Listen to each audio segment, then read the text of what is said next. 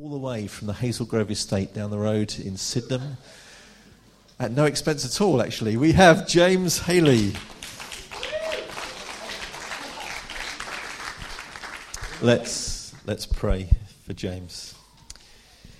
Lord, we thank you for your goodness towards us. We thank you for James. We thank you for what you're doing in his life. We thank you for how he's living out his life for you on the estate down the road.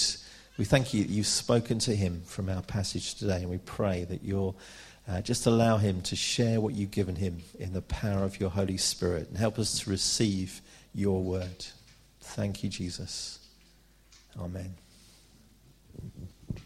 Amen. I'm going to take a risk and put this on here.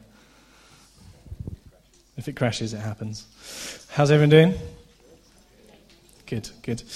So me and Nigel in the week were watching YouTube because we're really cool. And yes, James and Nigel, you are really cool. Unbelievable, isn't it? Maybe not Nigel. Just James. Cool cat, thank you. We were watching a guy called Sean Bowles. I don't know if anyone's heard of him. He gives incredible words of knowledge, and they're very, very accurate. And so Nigel was like, bring it then, James, come on, give some words of knowledge. So I'm just practicing. But I got a few words of knowledge, and I'm going to share those. First things first. I had a word for you. I had an inkling that you were a physio, but I wasn't sure. And in the prayer meeting this morning, I got this word for you, and then I checked if you were actually a physio, and you are. So that's good. But I felt God say, as you minister with your hands, God wants you to minister with your words too. That your words speak life. And I know that's difficult, especially if you're in a secular organisation, but even in the secret place, in the heart, you can do that. He wants you to speak life, pray in the Spirit, and he's seen your heart, and you have been doing this, and he's really pleased with you. But I think you're going to start to see fruit now. So, I saw you this week.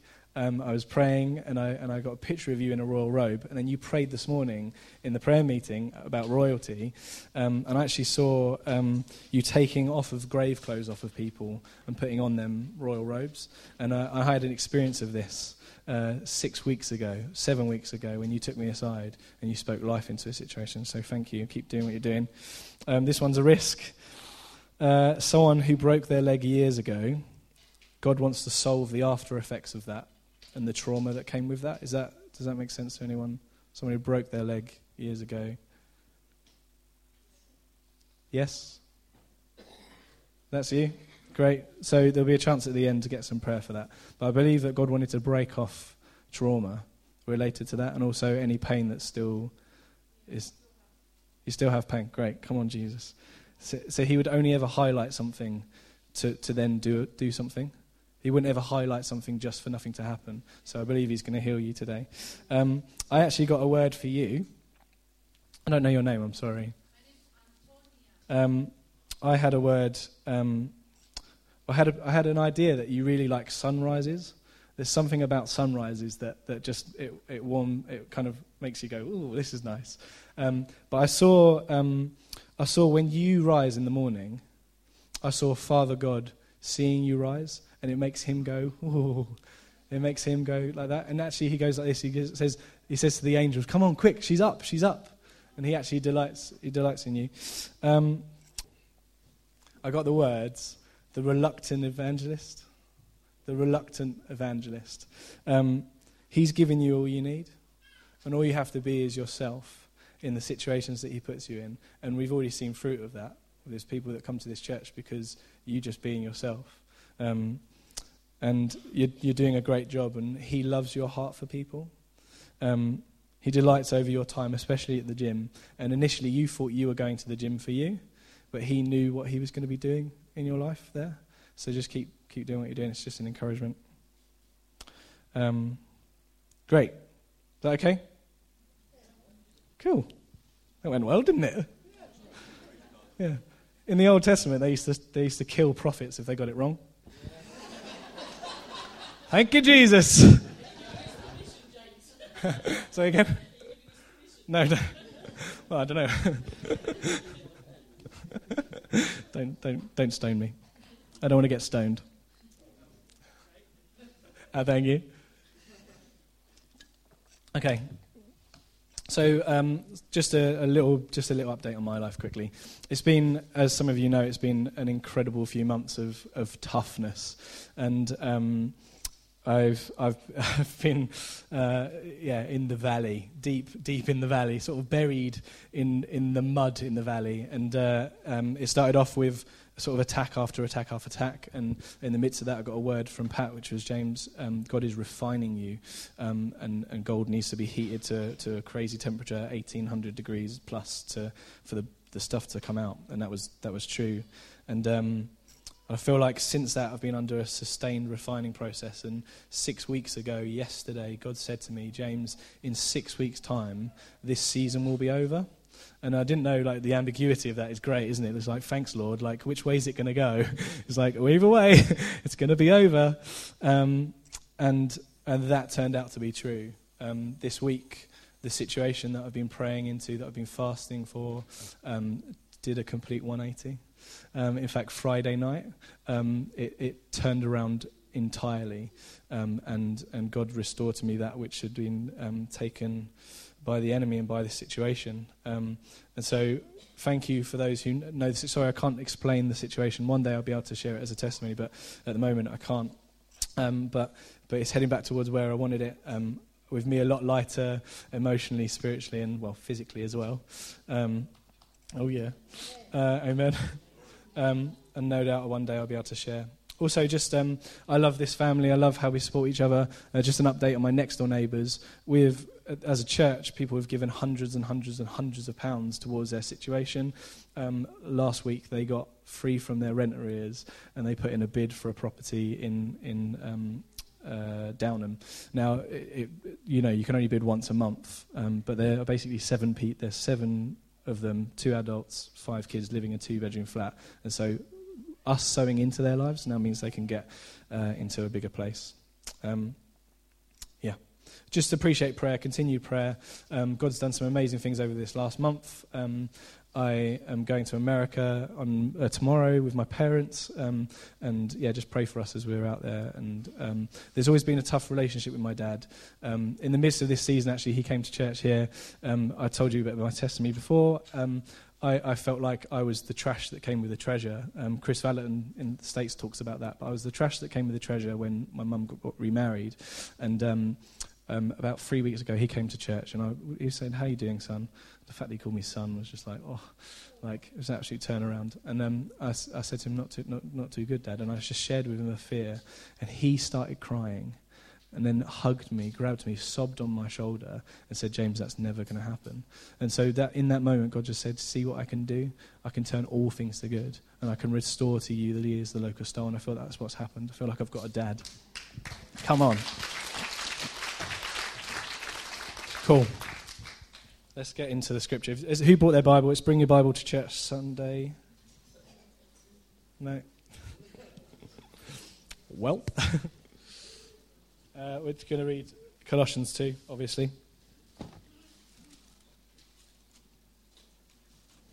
I'm going to jump around the scripture quite a bit today, so I don't expect you to keep up. But if you can, then there's a prize at the end, which Nigel's is going to give out. You brought the prize, didn't you, Nigel? Great. Thank you, Nigel. Great. Verse 1 of chapter 2. "For I want you to know how great a struggle I have for you, and for those at Laodicea, and for all who have not seen me face to face, that their hearts may be encouraged, being knit together in love, to reach all the riches of full assurance of understanding and the knowledge of God's mystery, which is Christ, in whom are hidden all the treasures of wisdom and knowledge. I say this in order that no one may delude you with plausible arguments. For though I am absent in body, yet I am with you in spirit, rejoicing to see your good order and your firmness, and the firmness of your faith in Christ. Therefore, as you received Christ Jesus the Lord, so walk in him, rooted and built up in him, established in the faith, just as you were taught, abounding in thanksgiving. See to it that nobody takes you captive by philosophy and empty deceit, according to human tradition, according to the elemental spirits of the world, or elementary principles of the world, and not according to Christ. For in him the whole fullness of deity dwells bodily, and you have been filled in him who is the head and all rule and authority. This is the word of the Lord. Always wanted to do that. Great.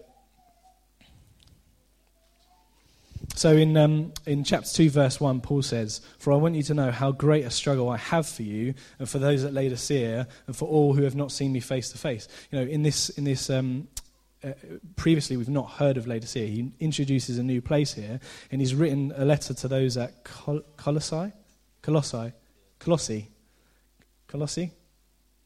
One of those. Colossae. Let's do Colossae. But now has mentioned those at Laodicea, which is around 10 miles from Colossae. It feels wrong. I don't know why. Colossae. And so there is a sure bet that they're closely related, that maybe they're doing life together every now and then, that they're sharing resources or even just sharing people.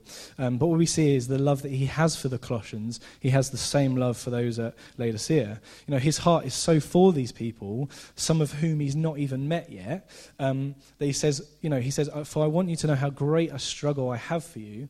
That word struggle, I did a little word study. I don't know Greek. I know nothing about Greek, but I know how to use the internet. That word struggle is the word agon, and that's the root of our word agony. So Paul is literally in agony for these people. The word can also be translated as fight. He's fighting for these people. Any Greek scholars in the room? Any Greek scholars say holla? No?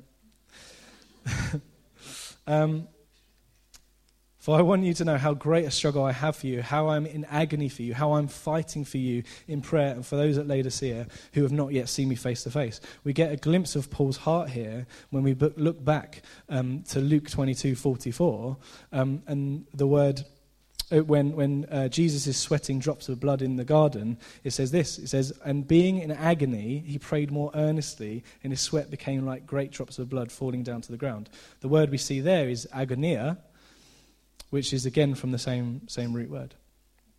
When we look at that verse in parallel to Hebrews 12:2, "For the joy that was set before him, he endured the cross," it just blows my mind. When we look at the story of Jesus in the garden, literally in agony, sweating drops of blood, yet for the joy set before him, seeing us reconciled to the Father. And Paul having that same heart. Just on that subject of Jesus in the garden, I always used to really struggle because of my upbringing, because maybe the teaching I encountered with the view of the Father being a loving Father. And I know, for God so loved the world that he gave us his Son. It's like, well, I kind of struggled to see him as a loving Father. I actually saw him as an angry Father. And then I read this verse, in Luke 22, where Jesus goes to him and says, if you can take this cup from me, like he says it to him twice in Luke, "If you can take this from me, like, please do." And the Father says no twice. And yet my view was that Jesus was standing in the way, it's like, of the anger of the Father and me at all times. But yet he sent Jesus. He sent Jesus to reconcile me to him. When Jesus said, "Take this cup from me," he said no. It was the Father's heart for me to be reconciled to him. We have a good Father, a loving Father. So I thought he was the angry one and Jesus was for me. But yet, in fact, we read in John 5:22 that the Father judges no one and he's given all judgment to the Son. And then we read a little bit later in John 12, "If anyone hears my words and does not keep them, I do not judge him. For I did not come to judge the world, but to save the world." And I know the Bible talks about judgment in different places, about us standing before a great judge. And I know there is a judgment day. But we have to read those verses in the light of God's heart for us. That we have a loving Father who gave judgment to the Son, and then the Son's judgment was love, to save us, not condemn us. So Paul's struggle is not that I just really want you to know this, is that I'm actually in agony with this. Pain, yes, and struggle. Yeah. Yeah. Sure. Thank you. I've lost my phone.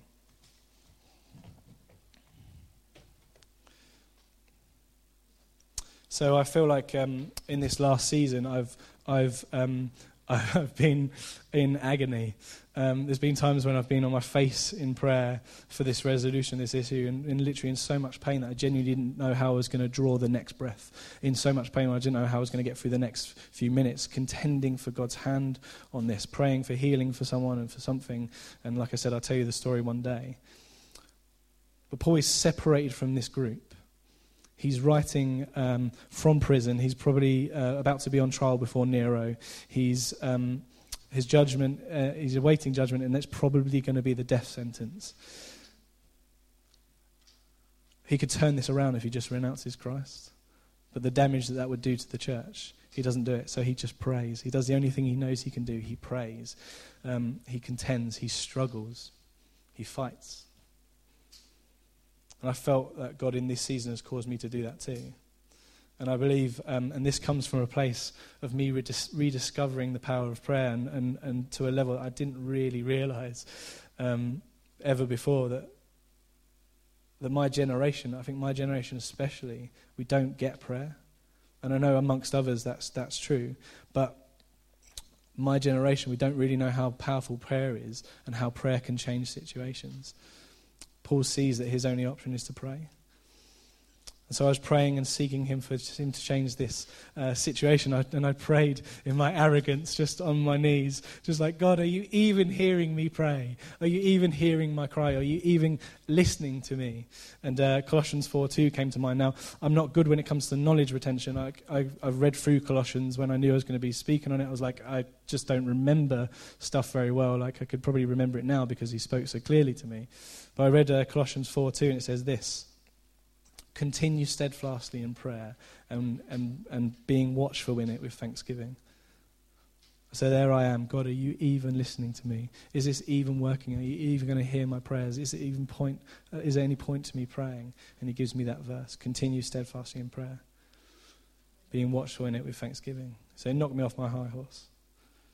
Prayer is powerful, and I think we really need to get that. You know, you older, wiser people, we need you to struggle for our generation. I need you to struggle for our generation, for the generations that don't get how powerful prayer is. We need you to be in agony for us. That actually prayer is not the last resort, it's the first option. It's the first thing we go to. You know, just as an encouragement to those who have been maybe given up on praying for situations, for people, for change. Jesus in Luke 11, his disciples come to him and they say, Lord, teach us how to pray just like John taught his disciples. And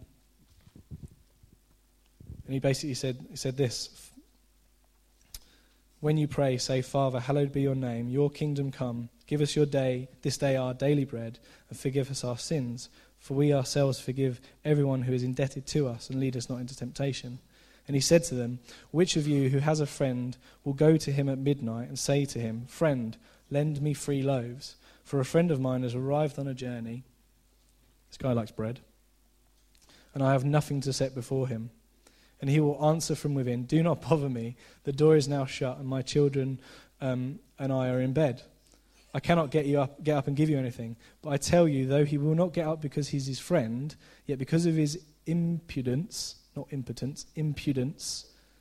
because of his persistence, he will rise and give him whatever he needs. I tell you, ask and it will be given to you. Seek and you will find. Knock and the door will be open to you. For everyone who asks receives, and the one who seeks finds, and the one who knocks, to him the door will be opened. Because of his impudence, because of his shamelessness, because of his boldness, he gets what he needs, he receives what he needs. We have to keep asking, we have to keep seeking, we have to keep knocking. Some of you have been praying for things for years and they haven't come yet. Keep knocking, keep asking, keep seeking, keep praying. I cried and cried out to God for this situation. I was seeking him, wrestling with him, and it's turned around. It's turned around. And that should bring hope. I hope it brings hope. Isaiah 38, King Hezekiah is told by Isaiah, get your house in order, you're going to die.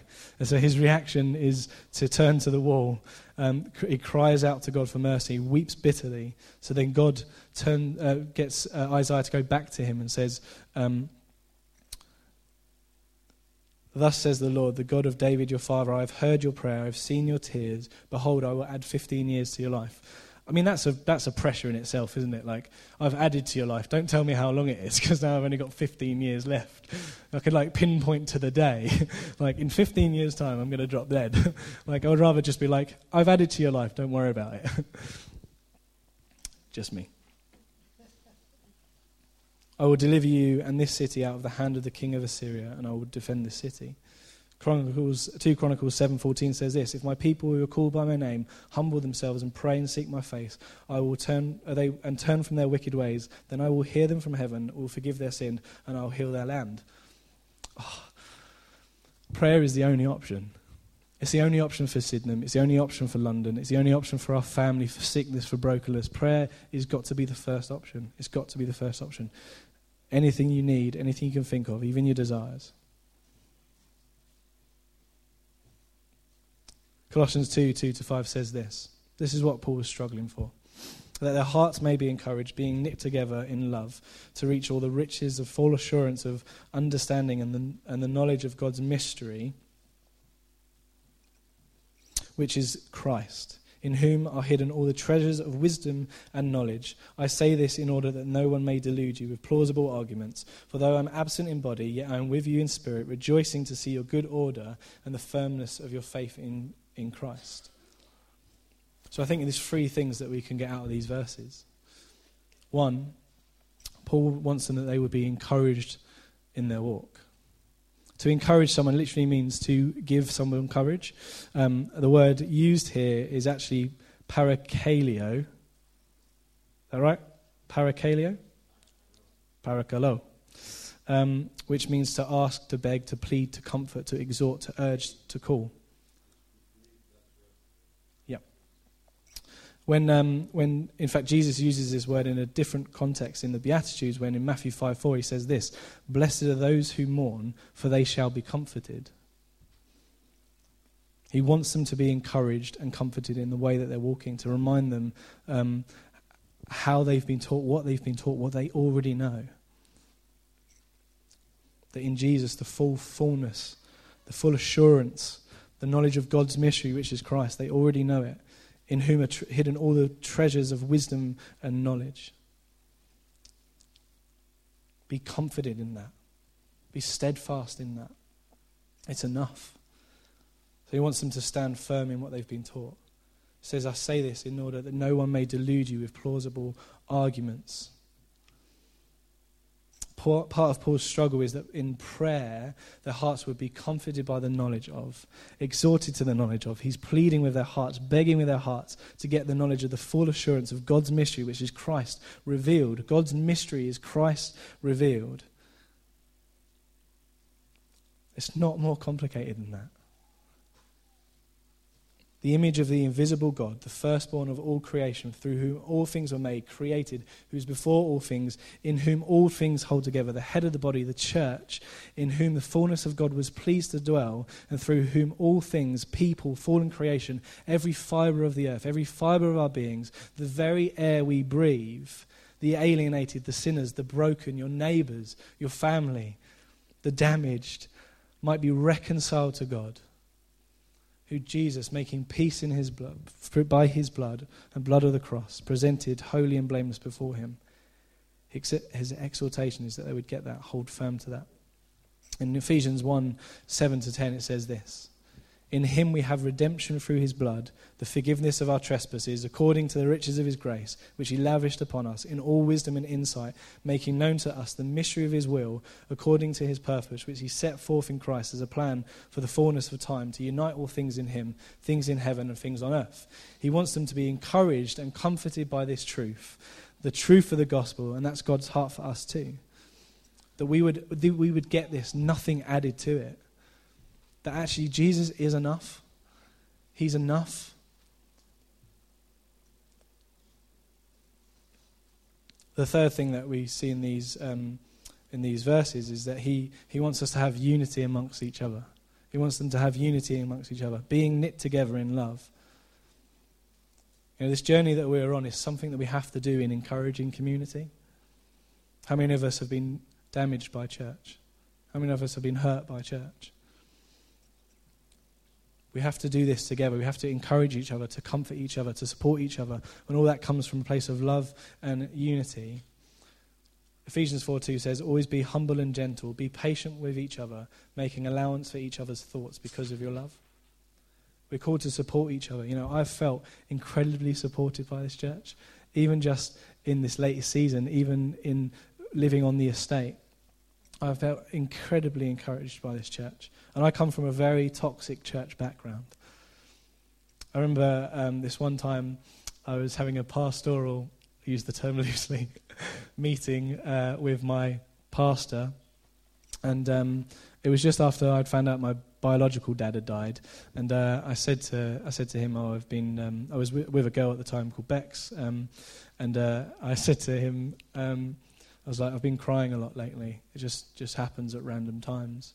And he, without missing a beat, just said, oh, it's a good job Bex doesn't mind a crybaby then, hey? It's like, what?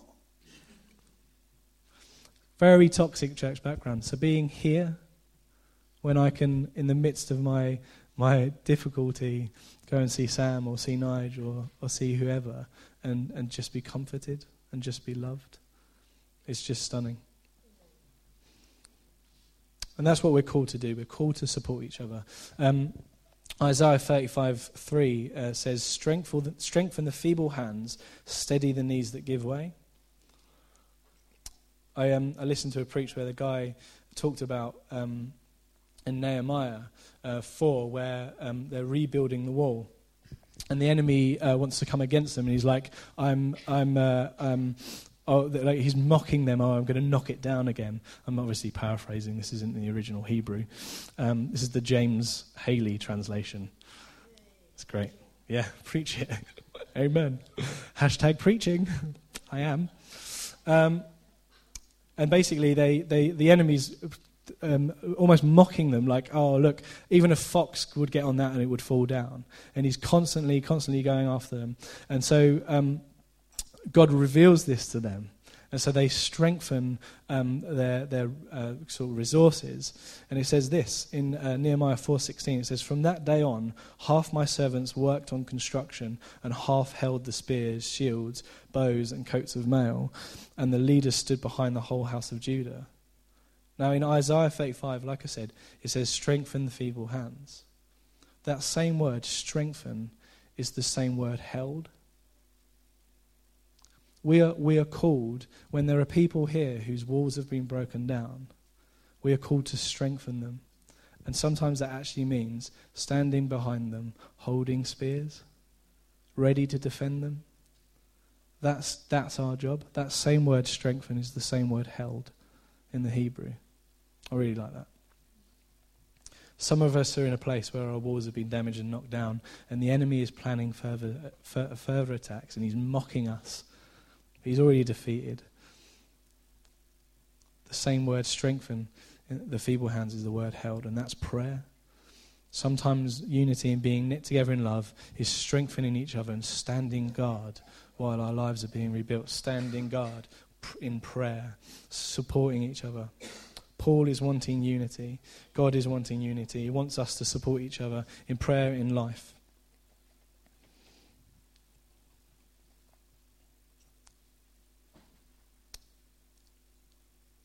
Colossians 2, 6-7. "Therefore, as you received Christ Jesus the Lord, so walk in him, rooted and built up in him, and established in the faith, just as you were taught, abounding in thanksgiving."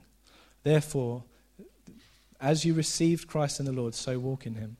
It's so key that we know that we don't need to add to the work of Christ. And I think that's the exhortation. I think it's one of the most important exhortations that he gives in these verses. We don't have to add to what's already been done.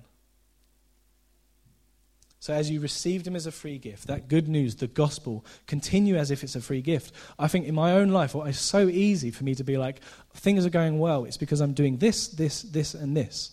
It's not. It's because of his goodness. It's because of his goodness. It's because of the gospel. It's because it's a free gift. I don't have to do anything to be accepted by him. I don't have to do anything to be accepted. You don't have to do anything. If there's people believing that lie, that I have to live a certain way, I have to fix this and fix this and fix this before I come to Christ, it's a lie from the pit of hell. And, it makes me angry. Let go of it. It's so easy for us to add stuff to our work, to our walk in God, because it seems to be too good to be true. But it is true, and it's so good. But it's simple. We were separated from God. He sends his Son to die for us so that we could be reconciled, a free gift. The problem is as we add to the gospel, and it then becomes unattractive to others. It becomes unattractive to other people.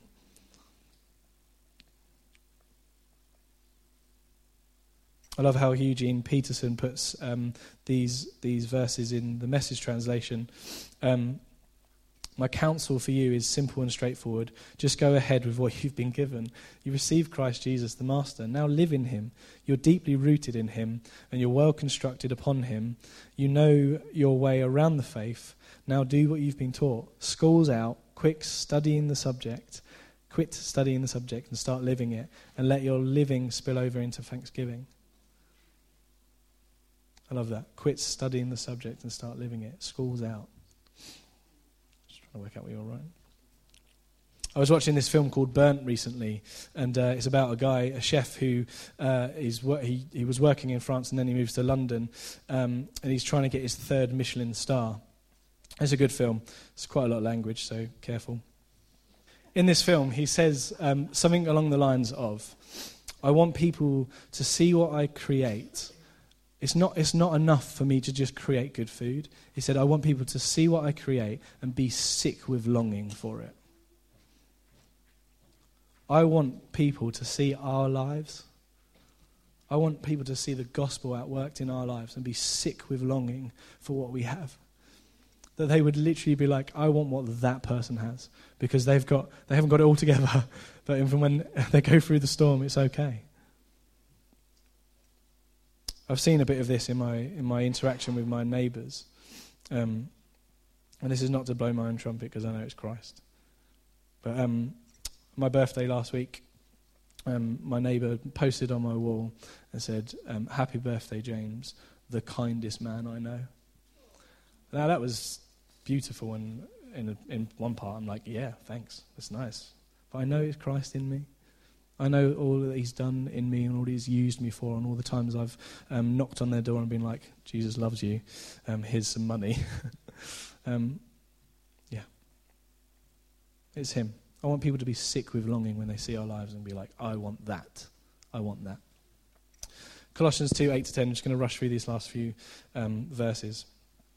See to it that no one takes you captive by philosophy and empty deceit, according to human tradition, according to the elemental spirits and elementary principles of the world, and not according to Christ. For in him, the whole fullness of deity dwells bodily, and you have been filled in him, who is the head of all rule and authority.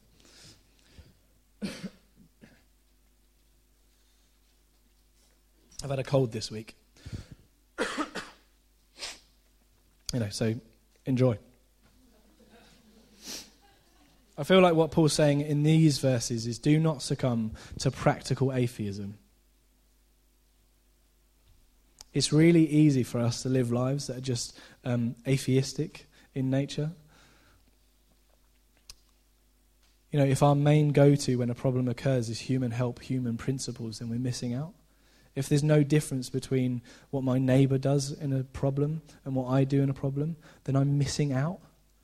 I'm basically living a life devoid of God, and I know that's a challenge, and I'm preaching to myself here. During the midst of what I was going through, a friend of mine, I met with him. His name's Charles Oswalt. If you've ever heard a name that needs to be written on the front of a book cover as an author, it's Charles Oswalt, right? But he doesn't write books. I told him he should. He took me aside and he said, James, he told me a story about how he'd gone through something very similar, and he'd met with this old guy, this old 90-year-old who, in the church's sense, they'd stopped him from preaching anymore, and they said, look, you've got nothing left to give, really. Like, his wife had died, and he'd basically, you're not 90. You've got so much left to give. Obviously, that was not true. He had so much left to give. But he got his Bible, and he was sitting down with Charles, and Charles was telling him this situation, and he handed him his Bible, and he said, I want you to have this. He said, I've obviously got another one, but I want you to have this. He said, Charles, wash yourself in the Word. Wash yourself in the Word. Get into it. What would it look like if our first go-to was the Word? What if our first go-to was prayer? It's Jesus after all, isn't it? Another challenge, and I'm challenging myself here. If we only get our daily bread from podcasts and YouTube, if we only get our daily bread from other people, then it's basically second-hand bread and it's good. But actually getting into this every single day, reading the words of Jesus, reading his words. He wants to speak to us directly through his word, and I think we miss out if we don't go to him first. It's his right and his reward to be first, to be the answer. And what's more, he's the best answer. He's our only hope. He's my only hope. And idolatry is when anything gets placed above him. That's idolatry. And I'm guilty of that in so many situations in my life. But Jesus wants to reinstate himself as Lord over these situations. He wants the gospel to be reinstated as Lord over our problems. He wants us to live lives that are not atheistic in nature, but every single storm we go to, we turn to his word, we turn to him in prayer, we get down on our knees in agony, praying for people, praying for our generation, praying for our neighbours, praying for those that are lost, praying for the situations to turn around. We see this time and time again in the Gospels of Jesus wanting to reinstate himself as Lord over the situations, over these situations. One of my favourite stories is Luke 11. I was going to read 3 different stories. I'm just going to read this one because I'm aware of time. If you want to turn to Luke 11, feel free. Sorry, not Luke 11, John 11. Sorry, you just huffed. Well, you don't have to. Luke, if you go to Luke 11, right, and I'll just stay in John 11. I'm just going to read through the story really quickly.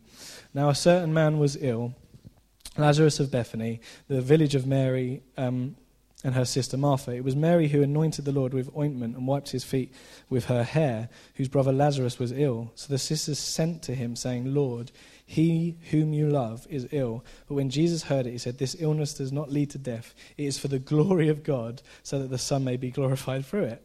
That, to me, blows my mind. Now, when Jesus loved Martha and her sister Lazarus, so when he heard that Lazarus was ill, he stayed 2 days longer. Oh, Lazarus is ill. Okay, I'm going to just chill here for 2 more days. Do you ever get that? It's like, Lord, your servant is ill. The one whom you love is ill. Lord.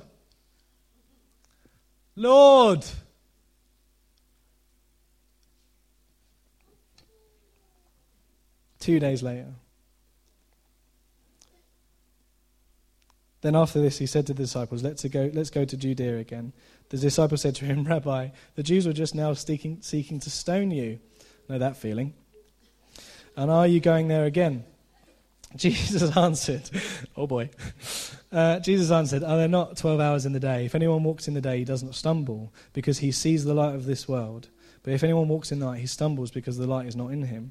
After saying these things, he said to them, our friend Lazarus has fallen asleep, but I have gone to awaken him. The disciples said to him, Lord, if he's fallen asleep, he will recover. Now Jesus had spoken of his death, but they thought he meant taking a rest in sleep. Jesus said to them plainly, Lazarus has died, and for your sake I am glad that I was not there, so that you may believe. For your sake I am glad that I was not there, so that you may believe. Even here, he's pointing to the fact that he's going to reinstate himself as Lord over this situation, even death. But let us go to him. So Thomas, called the twin, said to his fellow disciples, let us also go, that we may die with him. I've never said that. Now when Jesus came, he found that Lazarus had already been put in the tomb for 4 days. It's because he waited 2 days. Bethany was near Jerusalem, about 2 miles off, and many of the Jews had come to Martha and Mary to console them concerning their brother. So when Martha heard Jesus was coming, she went and met him, but Mary remained seated in the house. Martha said to Jesus, Lord, if you had been here, my brother would not have died. She's a little bit bitter about him taking his time. But even now I know that whatever you ask from God, God will give to you. Jesus said to her, your brother will rise again. Martha said, I know that he will rise again in the resurrection of the last day. Jesus said to her, I am the resurrection and the life. Whoever believes in me, though he die, yet he shall live. And everyone who lives and believes in me shall never die. Do you believe this? She said, yes, Lord, I believe. You are the Christ, the Son of God, who is coming into the world. Again, he's reinstating himself as Lord over this situation. When she had said this, she went and called her sister Mary, saying in private, the teacher is here and is calling you. And when she heard it, she rose quickly and went to him. Now Jesus has not yet come into the village, but was still in the place where Martha had met him. When the Jews who were with her in the house, consoling her, saw Mary rise quickly and go out, they followed her, supposing she was going to the tomb to weep. Now when Mary came to see where Jesus was, she saw him, fell at his feet, saying to him, Lord, if you had been here, my brother would not have died.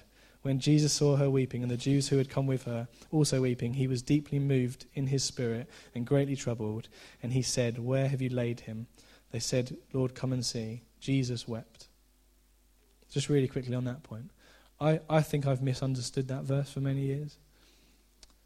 Jesus knew that Lazarus was going to die. He knew that God was going to be glorified through it. He knew that he was going to be raised again. I don't think Jesus is weeping because Lazarus is dead. I think he's weeping because of the unbelief. That they still don't get it. They've seen him do miracle after miracle after miracle, and they still don't get it. He wants to, again, in his mercy and in his grace, reinstate himself as Lord over this situation. So the Jews said, see how he loved him. But some of them said, could he who opened the eyes of the blind man also kept this man from dying? Then Jesus, deeply moved again because of their unbelief. Just backs up my point really, doesn't it? Came to the tomb. It was a cave, the stone laid against it. Jesus said, take away the stone. Martha, the sister of the dead man, said to him, Lord, by this time there will be an odour, for he has been dead 4 days. Jesus said to her, did I not tell you that if you believed, you would see the glory of God? So they took away the stone, and Jesus lifted up his eyes and said, Father, I thank you that you've heard me. I knew that you always hear me, but I said this on account of people standing around, that they may believe that you sent me, that I may be reinstated as Lord again over this situation. When he had said these things, he cried out with a loud voice, Lazarus, come out. The man who had died came out, his hands and feet bound, with linen strips, and his face wrapped in a cloth. And Jesus said, unbind him and let him go. Time and time again, Jesus reinstates himself as Lord over a situation, over a dire situation. It's what I've seen in my life, time and time again. When he set me free from depression, when he gave me a dad that loves me. And time again, we can look at our lives and we can see how he's reinstated himself as Lord. He wants to do that in every situation here. He wants to do that over every situation, over a broken leg, over physio, over being a reluctant evangelist. He wants to reinstate himself as Lord because the gospel is enough and he's enough. He is enough. Jesus is enough. Let's pray. Great. You all right playing? Cool.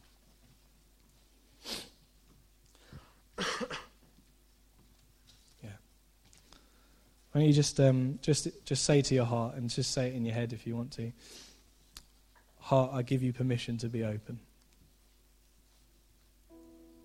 Heart, I give you permission to be open. And then maybe just put your hands out in front of you. It's just as if you're going to receive a gift. It's nothing special. It's just symbolic to say, God, I'm open to you.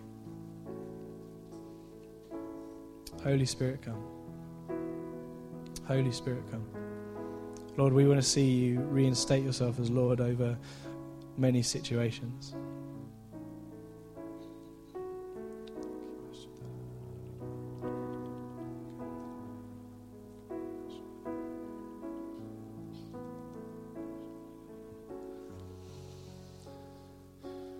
Come, Holy Spirit. Lord, I ask that you would reveal to us those areas in our lives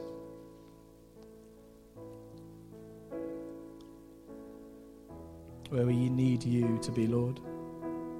Those areas in our lives where maybe we've given up, where maybe we've turned to these non-God or atheistic principles, elementary principles of the world.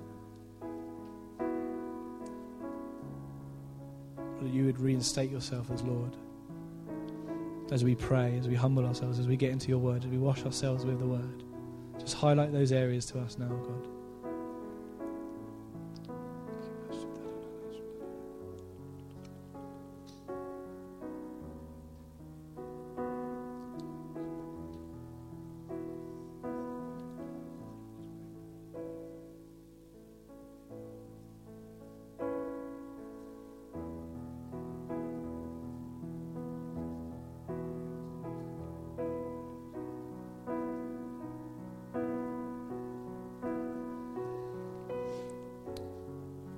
So there's many situations in this room that actually we need a touch from the King.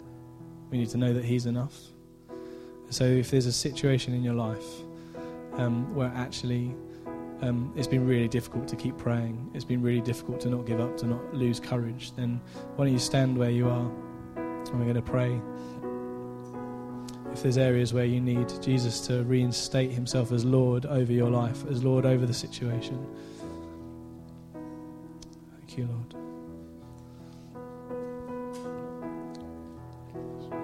Come, Holy Spirit. Come, Holy Spirit.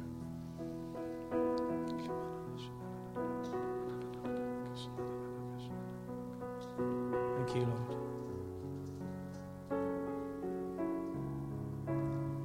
Thank you, Lord.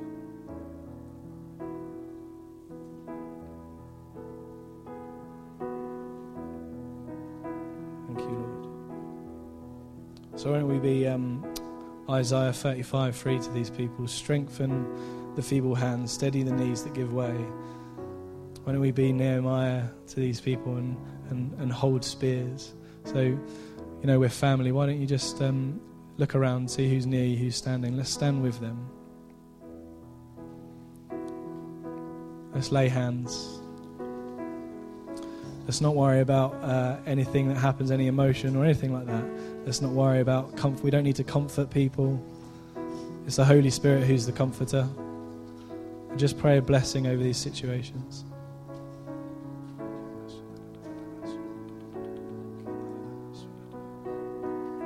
Just invite the Holy Spirit to come and minister. Jesus, we ask you right now to reinstate yourself as Lord over these situations. Father, we ask for an increase of faith, an increase of trust. That, Lord, your word would be enough. That we would see prayer as a powerful weapon, as the first resort. Lord, we repent of the times when we've not put you first. We've not come to you, we've gone to other things. Holy Spirit, come.